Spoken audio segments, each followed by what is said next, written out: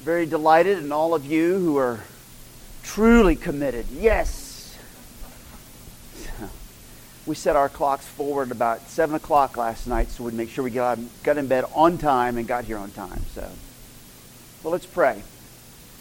Lord God in heaven, we thank you for watching over us through the week and through keeping us in your care for us. We thank you for food that we've eaten. We thank you for warm clothes and warm homes when it was snowing outside. We thank you, Lord, for birds singing and flowers popping up, and we're just grateful for all those things. We pray for all of our folks that are traveling right now on spring break. Think of the Harrises and the Martins and others, Lord. Keep them safe and preserve them and protect them.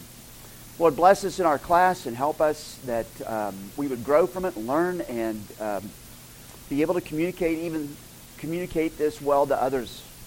All this, Father, we ask in Jesus' name. Amen. All right. So yes, I'm the farmer who would feed the cow the whole thing, the one single cow. You remember the joke about the farmer? Okay, forget it. All right, forget it. It was a parishioner that came to church one time, and he was the only one that made it to church, and the preacher preached the whole sermon like it was, like everybody was there and stuff. And he was a farmer. The parishioner was the farmer, and he comes in afterwards. He talks to the preacher, says, when I only have one cow, I just give him a little bit, just for that one cow. And he goes, you gave us the whole thing, So that's where that's from. Sorry. All right. So for the class, why do you do that? So we're working our way. We've done worship. We're in church government right now. We're going to do complementarianism next week, Lord willing. Who is John Calvin and catechisms and church membership. And by the way, anytime if you have other questions that I need to address, then let me know. Okay, just send me an email or talk to me. Better to write it down or send it in an email so I don't forget, because sometimes I do. So we're still dealing with church government. So as I've been pointing out, this is so that those who are visiting and can come will actually see that we're trying to be very biblical. And if they walk away thinking that, even if they don't agree, that's fine. As long as they understand we're really are committed to Scripture and we're trying to do what Scripture says. And also for us, that we would see the value and be able to pass on what we've learned. Just keep remembering the faith is meant to be passed on, not just kept just for me. So last week we started talking about church government, and I mentioned the three general types of church government that you will run across. There's the hierarchical, or the episcopal, or the papal. There's another name for it. Forgot it. But anyways, and you'll see that in certain tradition streams, whether Roman Catholic, Orthodox, Anglican, Episcopal, Methodist, Lutheran. You'll see that very often, and it's a fairly top-down in the sense that the bishops and the archbishops make the bigger decisions and so forth. But even the Episcopal system has a little bit of a lay input.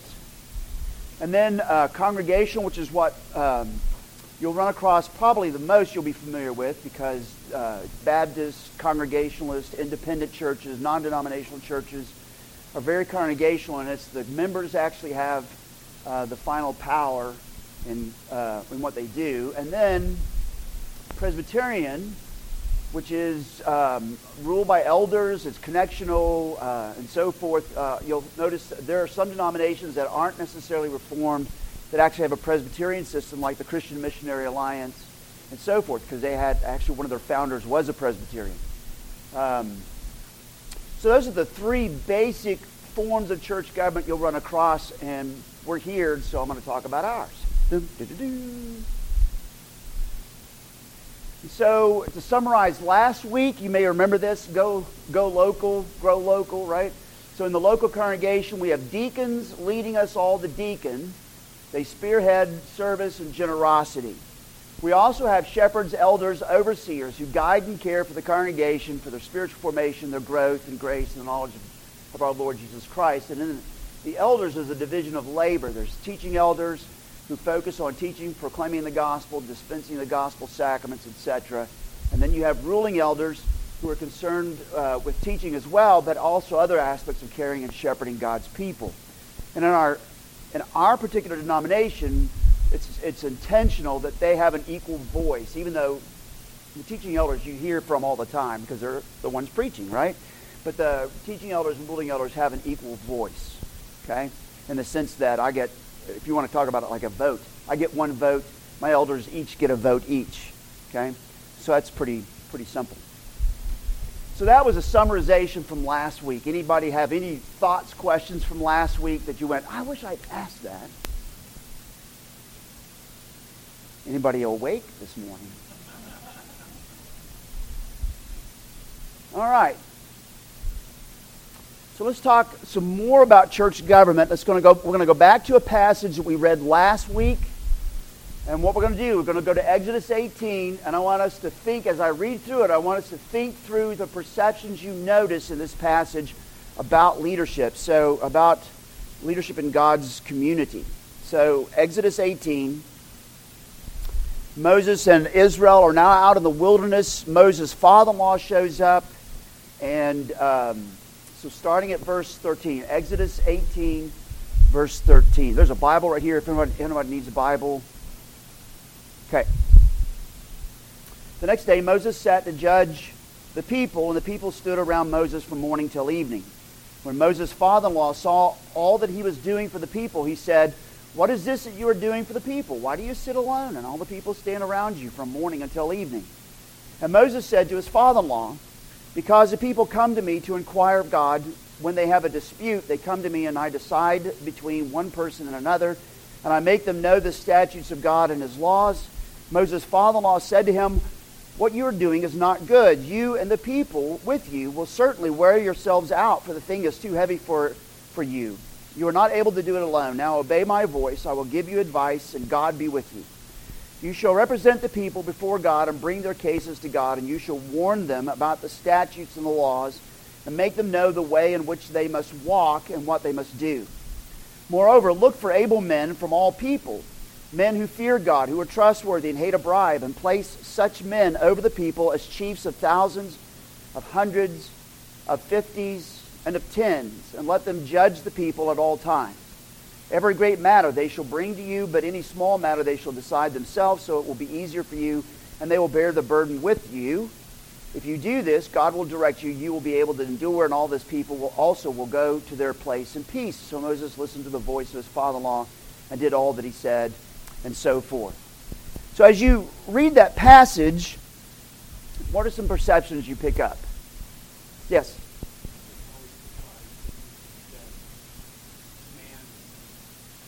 Yeah. Yes.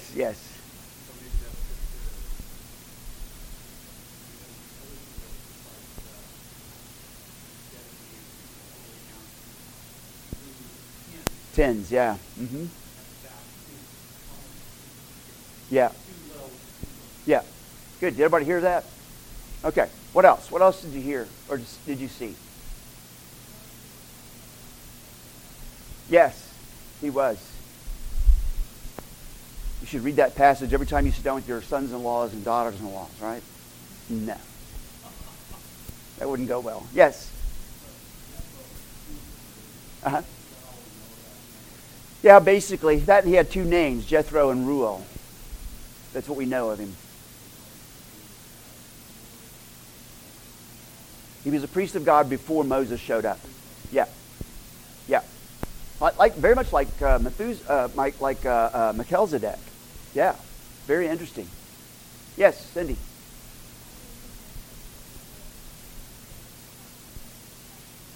Yeah. So there's this connection, and then there's this transmission from one down, to the others who will be able to dispense all this at different levels and so forth. Okay. So one of the things to notice too is that there's a sense of an appellate sense, right? So you got the leaders of tens, and then they go to the 50s, and then the hundreds and thousands, and then to Moses if it's just too difficult for them to deal with, right? So there's some connectedness. There's an appellate flow of this, and it's interesting. The language. They will bear the burden with you. So notice multiple leadership, not a single leader, but multiple leadership. They will bear the burden with you. Okay, so just keep that in mind. That's in the Old Testament. You already have this principle. So let's go to the New Testament, and we're going to go to Acts 15. And as I read it, I want you to kind of, in your head, because I'm going to ask these questions, tease out aspects of the assembly of Acts 15 that happen to go with Exodus 18, but then those aspects that seem to go a little bit further. So I'm going to go to Acts 15. I got tickled going back through this passage. I've read this passage a zillion times, and I just got so tickled about something. I'll tell you what it is when we get there. So Acts 15, 1 through 7. But some men came down from Judea, so they're going down to Antioch. Jerusalem's higher geographically than Antioch, so they were going down from Judea and Jerusalem down to Antioch. And they were teaching the brothers, unless you are circumcised according to the custom of Moses, you cannot be saved. And after Paul and Barnabas had no small dissension and debate with them, Paul and Barnabas and some of the others were appointed to go up to Jerusalem to the apostles and the elders about this question. I just love the geographical notes because they're accurate. Just one of those little bitty tidbits that show you that Luke knew what in the world he was talking about. And there's a real accuracy here. Okay, verse 3. So being sent on their way by the church, they passed through both Phoenicia and Samaria, describing in detail the conversion of the Gentiles, and brought great joy to all the brothers. And when they came to Jerusalem, they were welcomed by the church and the apostles and elders, and they declared all that God had done with them. But some believers who belonged to the party of the Pharisees rose up and said, "It is necessary to circumcise them and to order them to keep the law of Moses." And the apostles and the elders were gathered together to consider this matter. And after they had much debate, if you've been to a presbytery meeting, you realize we're very apostolic. There's often much debate over the funniest things. That's what just tickled me. Anyways, after much debate, Peter stood up and said to them, "Brothers, you know that in the early days God made a choice among you that by my mouth the Gentiles should hear the word of the gospel and believe." And so then drop down to verse 22 and 23. So 22 and 23. So the case has been made. And then James gets up and quotes the Old Testament and says, yes, this is the case. And so then verse 22 and 23. The crowd joined... let's get to the right passage here. Then it seemed good to the apostles and the elders with the whole church to choose men from among them and send them to Antioch with Paul and Barnabas. They sent Judas, called Barsabbas, and Silas, leading men among the brothers, with the following letter. The brothers, both the apostles and the elders, to the brothers who are the Gentiles in Antioch and Syria and Cilicia, greetings. And then it goes on with the letter. So they deliberated, they made a decision, they wrote a correspondence, they sent it by these men, and it's now being read to all the churches in those regions. And then verse 30. So when they were sent off, they went down to Antioch, and having gathered the congregation together, they delivered the letter, etc. So do you see any aspects of Acts 15? We could have read the whole chapter, but do you see any aspects of Acts 15 in this assembly that go along with Exodus 18?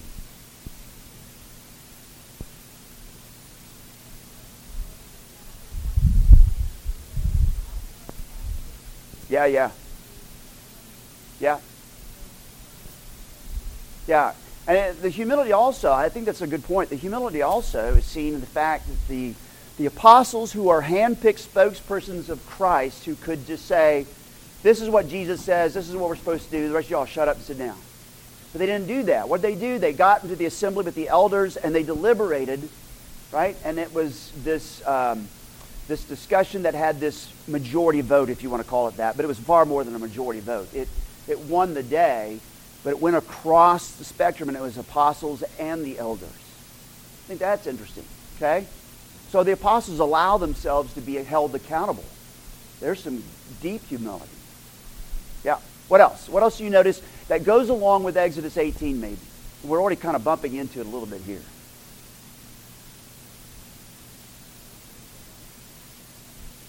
Yes. Yeah.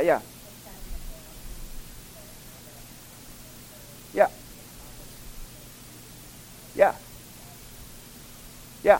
So the conflict is in Antioch. It gets appealed to Jerusalem, right? And then there's the gathering of the assembly of the elders and the apostles, and they deal with the case and so forth, right? Okay, so there is this connection with Exodus 18. It's not a foreign thing that just came out of thin air. But then, what goes further in Acts 15 than beyond Exodus 18? At least as far as we know.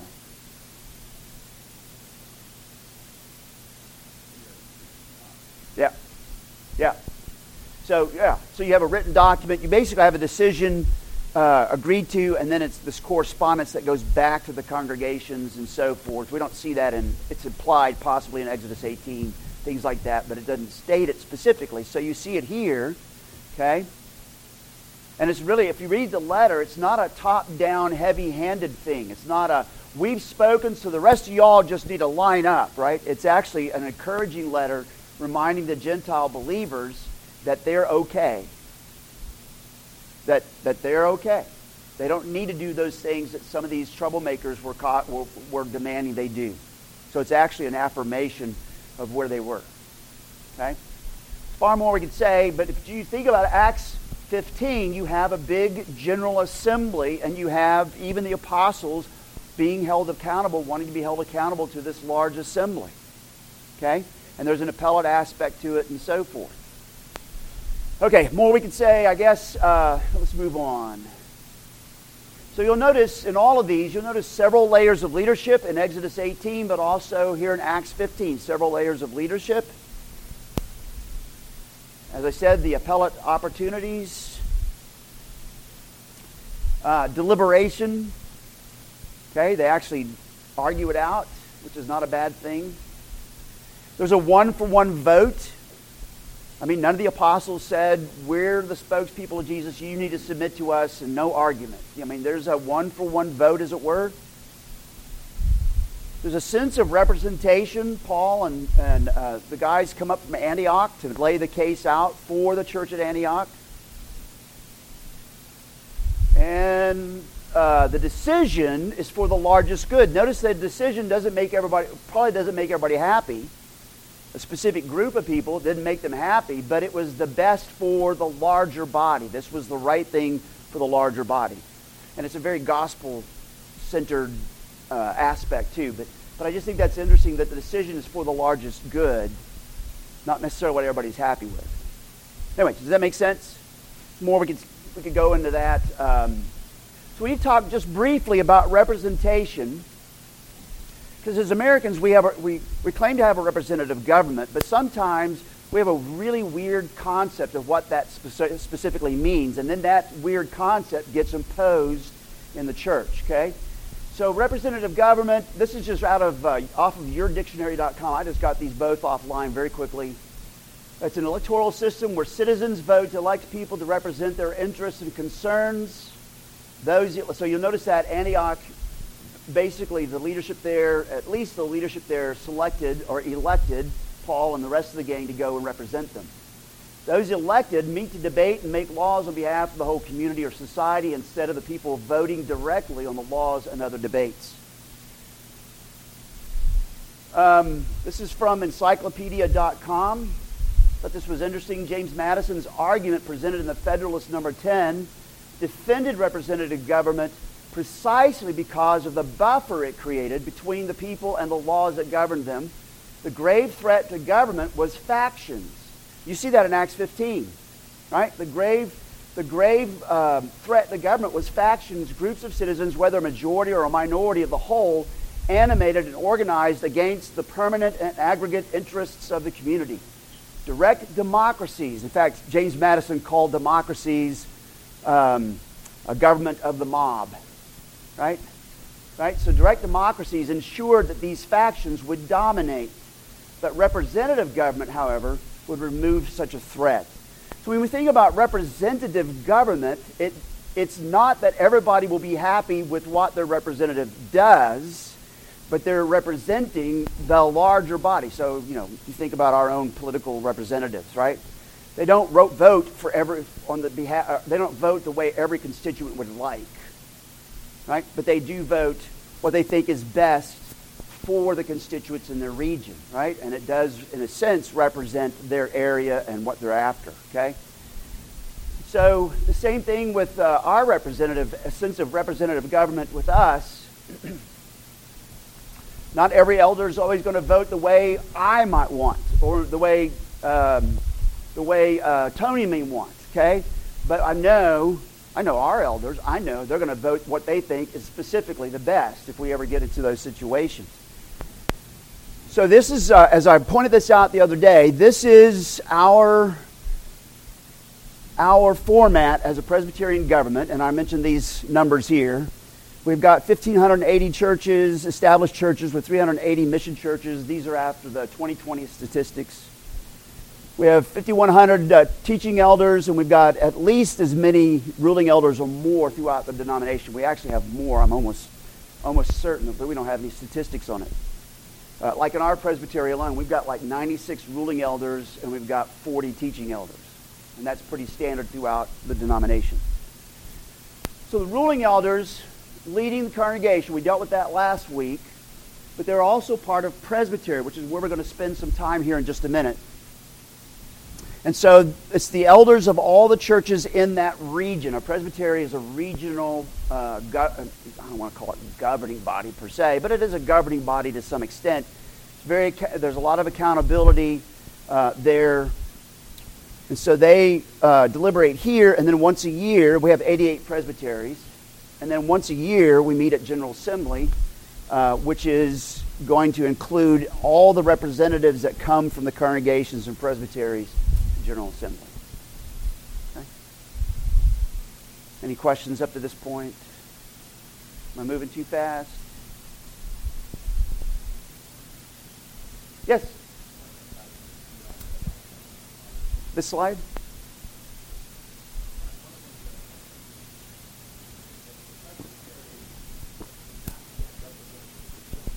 Yeah, in our denomination they don't. Yeah. Yeah. Yeah. Yeah, yeah. Our denomination is really is built on a more grassroots. If you go to the Orthodox Presbyterian Church, the presbyteries send representatives, not the churches. Okay? And that's an old tradition as well. So if you run across, when you go into other Presbyterian denominations, there might be little tweaks like that. But ours is set up because it's partly a reaction to the strong-handed, higher up pushing down from our previous, our parent denominations, the PCUS and the United Presbyterian Church and all that, because it was a fairly forceful, or at least it felt that way. Okay. For example, I'll give you an example. For example, in the Presbyterian Church US and the United Presbyterian Church, the denomination owns the building. The Episcopal Church, Methodist Church, the same thing. The denomination owns the building.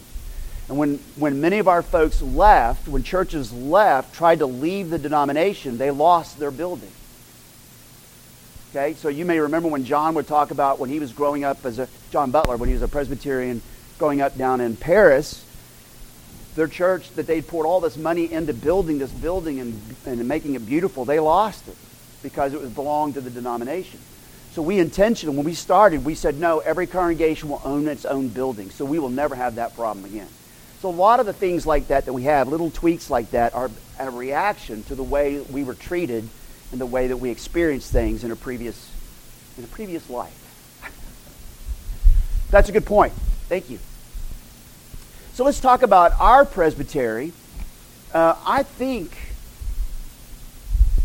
just pulled this off our website. So these are all of our churches in Oklahoma, in Arkansas, in Missouri, and then the ministries also we support. The university campus ministries that we have at OU, OSU,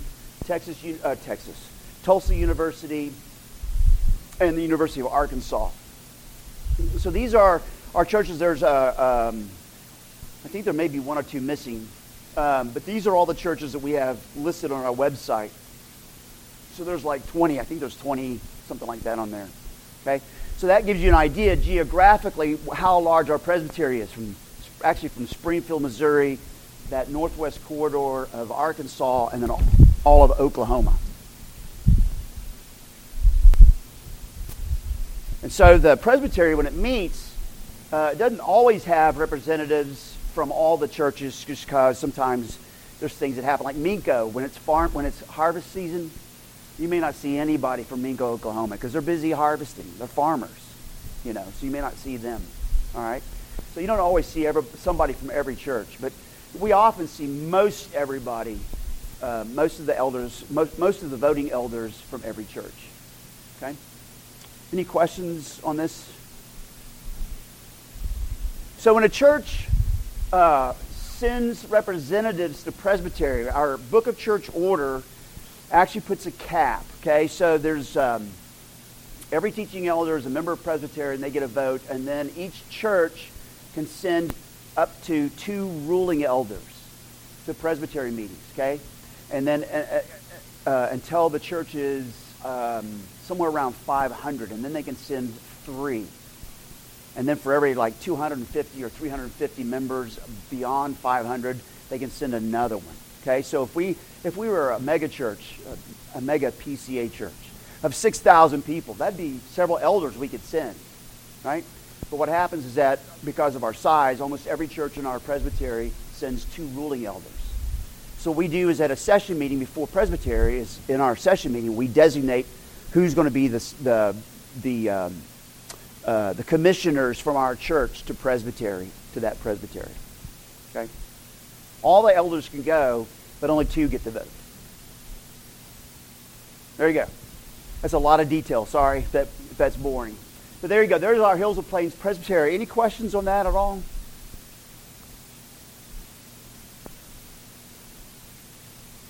And so it's like I said, there's a large amount of accountability involved in this. Okay, because I just can't go off and do whatever I want to, right? I can't. I'm sorry. I can't do it. I know you want me to, but I can't, right? The presbytery actually has a say as to what happens, and so if, in the sense of, if I was embezzling money from the church, the presbytery can actually discipline me, and I can just tell you from the 20-something years I've been in Presbyterian churches, the presbyteries have been very effective in doing that very thing. There's a whole process they go through that fits Matthew 18, 15 through 22.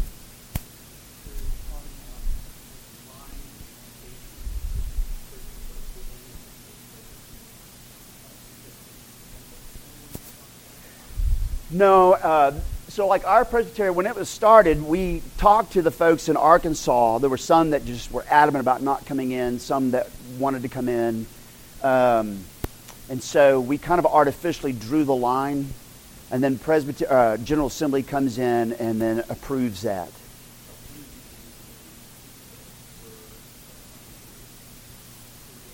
Yeah. Because most of us came out of, so this group here, we came out of North Texas Presbytery, and North Texas Presbytery was huge. It was like one of the largest presbyteries in the denomination.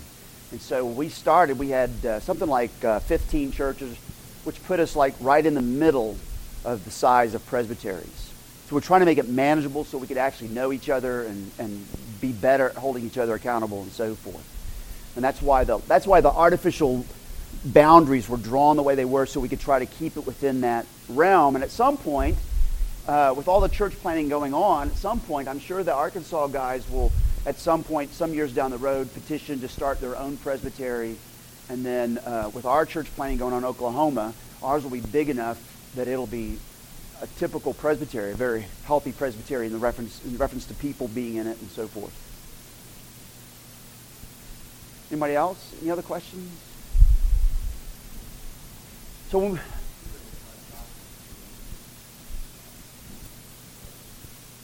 well, it's because it's the only PCA church on that side of Missouri, and so it's only 2 hours away, or 3 hours away from where we normally have presbytery meetings in Tulsa, and so it was easier on him. And historically, Oklahoma used to have Mid-America Presbytery, is what it was called generations ago, I think. And so it included Joplin and Springfield. So we have a long, old history of including Joplin and Springfield. Okay, so these are the committees. I know you can't read these, but I just pulled this off the website. You can just go to hillsandplains.org, I think it is, or HNPP or something like that. But we have an administrative committee, which deals with the budget and deals with what the docket's going to be for presbytery and complaints when there's a complaint that's been brought up for the appellate aspect. sets that up, gets that prepared, so that way the moderator and the presbytery can do what it needs to do. And I'm the chairman of the administrative committee. The candidates and credentials committee, funny that they put this on the website. They got my picture up there, and they got Heritage up there. That's funny. But anyways, the candidates and credentials committee deals with three or four groups of people. The young guy who's starting seminary and just thinking about ministry, they become candidates. Okay, we examine them. But we don't examine them on theology. We just examine them on Christian experience, and they're called the ministry because we're going to be supervising them and working with them through the time of their seminary training. And it's a time of reflection and discernment. Okay, and I'll tell you one of the questions that I have been on the candidates committee in this presbytery and North Texas Presbytery for almost 20 years. And the one question, there's several questions we ask, but the one question I always ask every candidate, and the other members of the committees are picking this up, and you doing the same thing. I've been doing this for years. Is there any sin in your life that if it were known would bring shame to Christ? And that's really, really been an interesting question to ask, and sometimes very revealing things come out, and we're able to help them to actually start getting the help maybe they need. If there was an addiction of some kind, we've been able to do those things, and so there's been some other aspects. But we've been asking that question. I've been asking that question for almost 20 years. I've been on the Candidates and Credentials Committee. The other group that we take care of in Candidates and Credentials are guys who are going to get licensed to preach. So maybe they're not done with seminary, but they know they're called, and they want to be licensed to preach so they can start filling in pulpits and all that stuff. And so we do 3 examinations with them, theological examinations, church history. I don't remember. The BCO's got it worked out, and I don't think about it until I have to look at the BCO, the Book of Church Order. But we ask them, we have 3 sets of questions. These are long exams. They're closed book exams, and they have a supervisor in the exam, and they'll take anywhere from 3 hours or more per exam. And then, once that's done, then they have a face-to-face interview with us, and we go through another, and that's usually an hour per subject.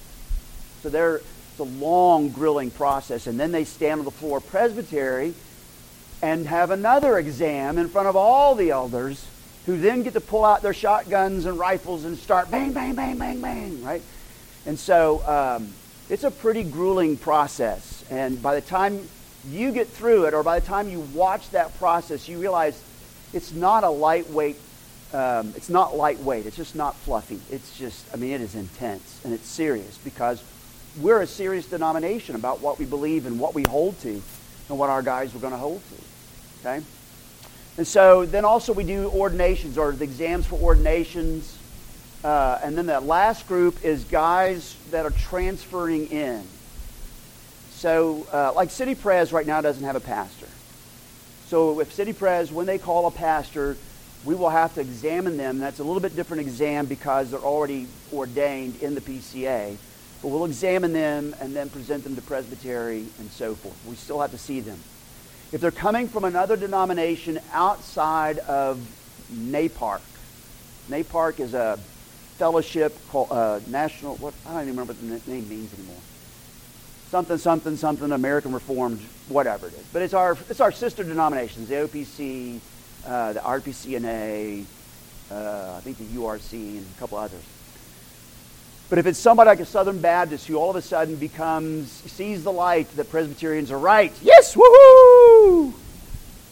They actually have to go through the whole exam process as if they had never been ordained. Okay? And so we deal with all of those. I just found out we have a guy in one of our churches, I won't tell you where, who was a Church of Christ minister, and I get to examine him. Yes! Okay. I told the chairman of the committee, I said, make sure you tell him I'm on that committee, and the people what to expect. So, we also have a missions committee in the Presbytery. This deals with both our local missions, missions in North America, as well as our foreign missions to the world. It also deals with our campus ministries, Reformed University Fellowship, and they govern that. And And church planting, too. They also govern the church planting as it goes on. Then we have pastoral care committee.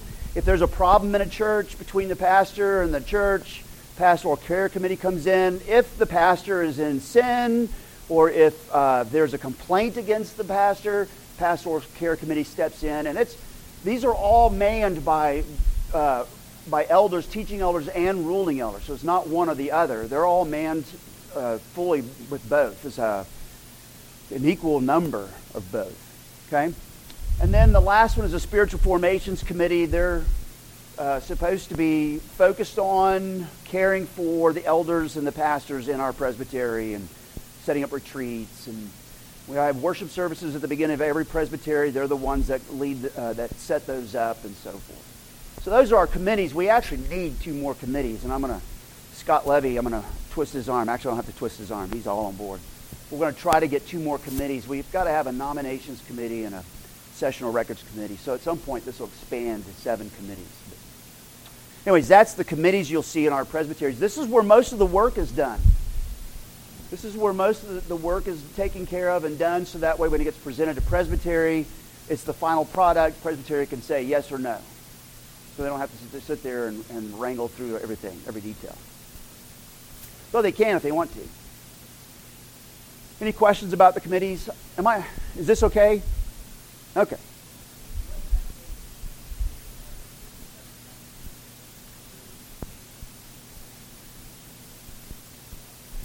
No, I mean, each congregation has to take care of, maybe an interim pastor like Heritage. After Mark was gone, then Wes O'Neill came. The church actually brought Wes in, called Wes in as an interim pastor, and there was some kind of agreement and arrangement, but Presbytery has to approve it. Okay? But what happens is that, especially the Pastoral Care Committee will report to the Presbytery how the health of that congregation is going. Does that make sense? So there is oversight at the Presbytery. They're watching just to make sure everybody's okay or seems to be okay. Yes?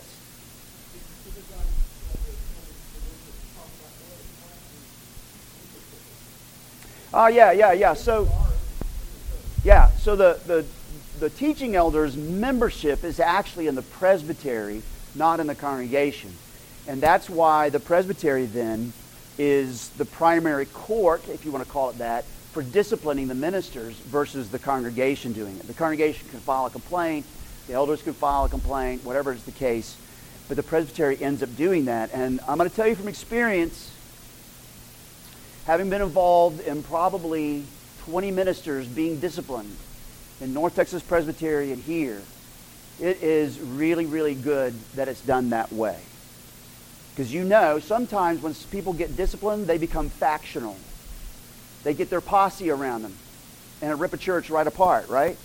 And so when it's the fact that it's held at a presbytery, the presbytery is actually accountable, that actually keeps that from happening most times. I mean, I've just seen how that has worked out really, really well. And all that is important. Most times those guys will receive the discipline. Some people haven't. And so they're actually no longer ministers in the PCA. Okay.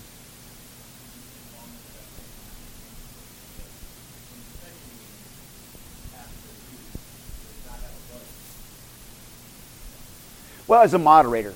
Yeah, as the moderator. Yeah.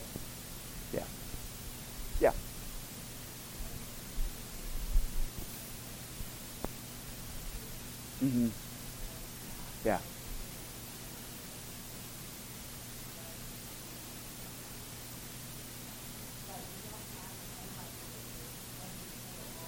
Right. Yeah. Yeah. Yeah. Yeah. Yeah, bear the burden. They'll bear the burden with you. Yes.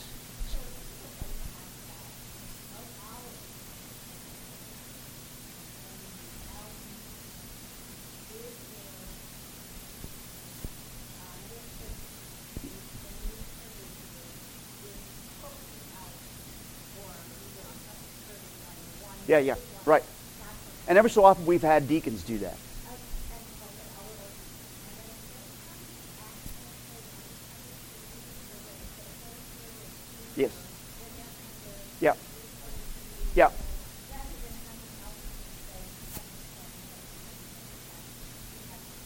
Yep.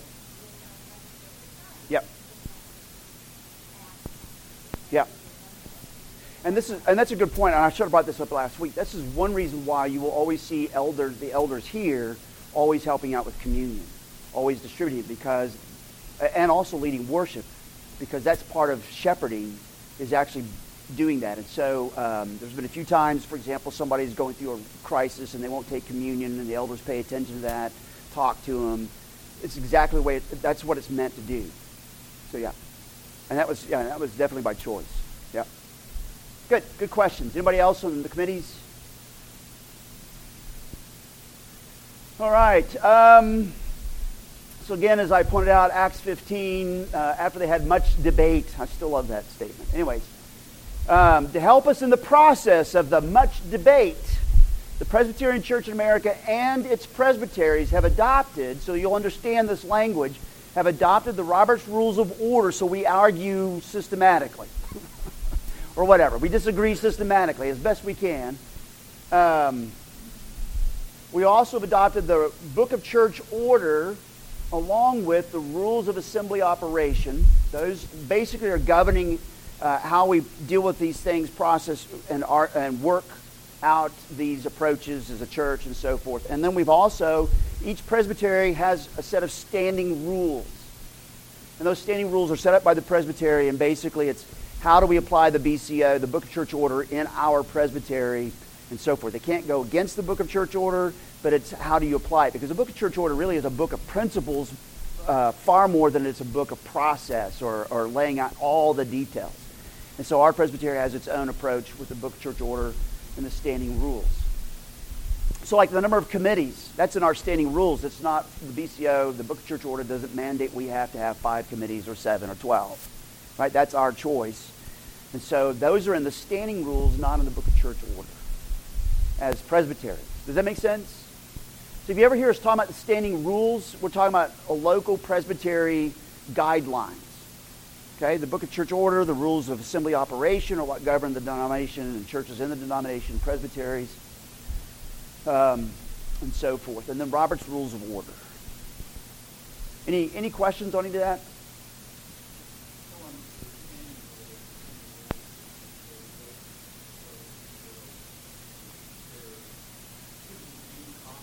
Shouldn't be. Yes. Yeah.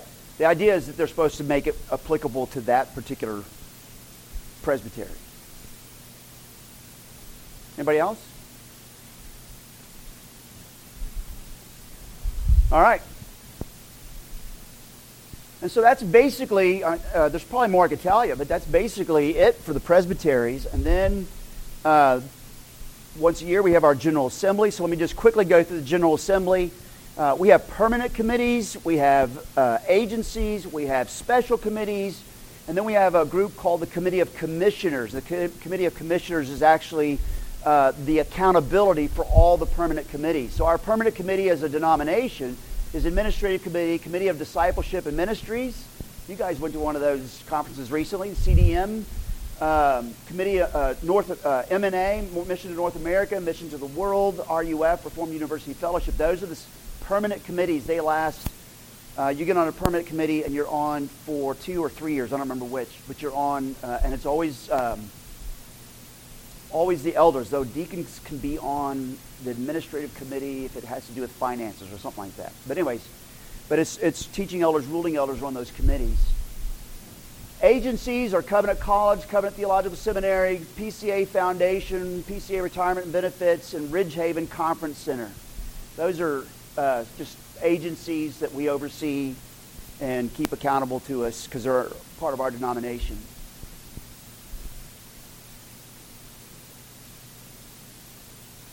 And then we have special committees.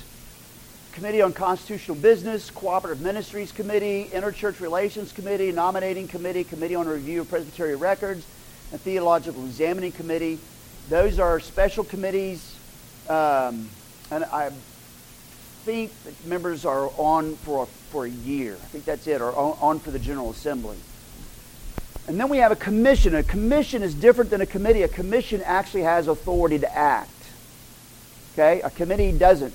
So, for example, if let's just say that City Pres calls a guy and we all go over there and they're installing the new minister, you will notice there are representatives from Presbytery there. They are a commission. They have the authority of Presbytery to install him as the pastor of that church. So they're a commission. They're empowered.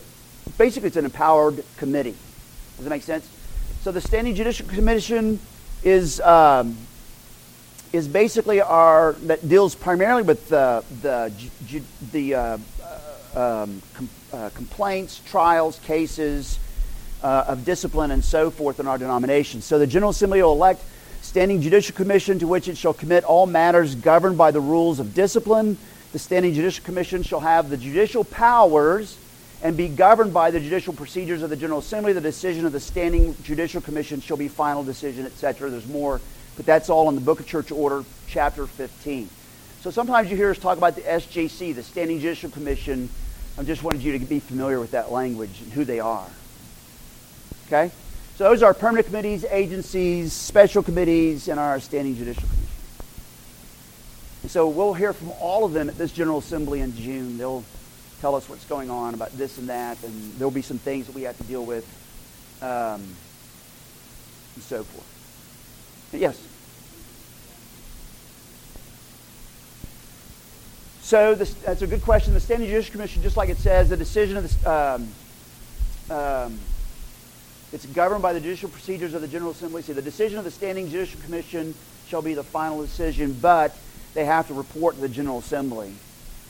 And so the cases can actually be reheard on the floor of General Assembly, but you have to have a groundswell of people that want to hear those cases.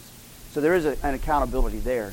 And they rotate. You got to remember there's no good old boy system. They can only be on 3 years and maybe a second 3-year term, and that's it. And then they have to go off. So there's term limits. We started the trend of term limits, I want you to know.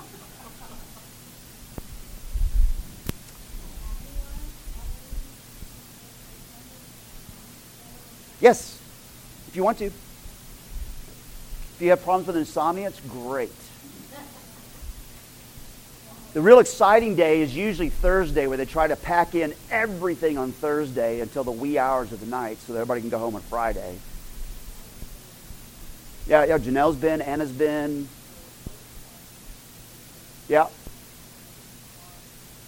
There's more than just business going on at General Assembly. Usually they'll have not conferences, but breakout sessions before the General Assembly actually begins that are really enjoyable. I mean, you get to hear from... Yeah, and the worship is great. It's rousing to hear, 1,500 people singing A Mighty Fortress. Or actually more than that. This last time it was probably almost 3,000 people, counting spouses. Anybody else on General Assembly? And so when you hear us talking about this, so this is our connectionalism. So the congregations have a body of elders. Those elders lead and guide here. We've got deacons as well that lead us in service. And then at Presbytery, we're part of Presbytery, which is a regional area of elders, both pastors and ruling elders. And there's accountability there and all those things. And then there's General Assembly. Okay, and I don't want to bore you too much, but there's the details. I hope will help you as you think about and as you hear those terms about Presbytery or Standing Judicial Commission or whatever. Anybody have any questions at all? Yes.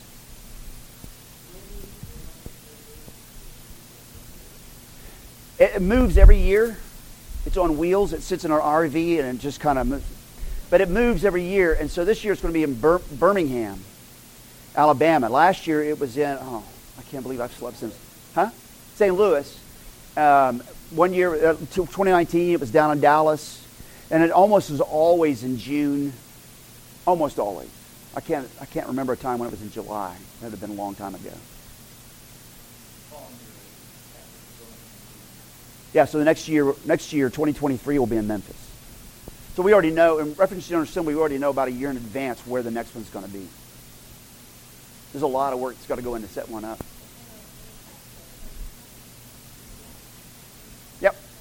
Yep.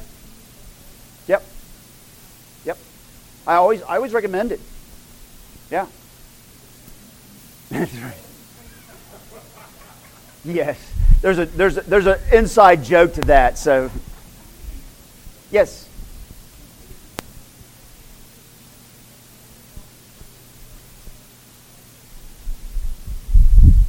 Yes. Yes. Good question. So that's the... where'd it go? It's the retirement benefits, and I think, the retirement benefits governs that or leads over that. So they're not only taking care of my retirement, but they're also doing the widow's fund, and they also have we actually have a retirement facility village somewhere. So you remember Paul Settle? Does that name sound familiar? When his wife was declining, they moved to that village and stuff, and so. But yes, there you go. Anybody else? I don't remember. Is it in Georgia?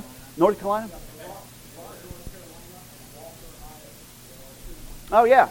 That's right, because it used to be the old the belts from World Magazine. They used to run one up in Iowa, and then Ridgehaven just got it. Yeah, that's right. So now we have 2 Ridgehaven conference areas and camps. So they actually have a summer camp. So remember John Robert Biggs? So he would go and be a camp counselor at Ridgehaven through the summer for 6 weeks or something like that. And so, yeah. But there's also a conference center there that works through the year and stuff. Anybody else?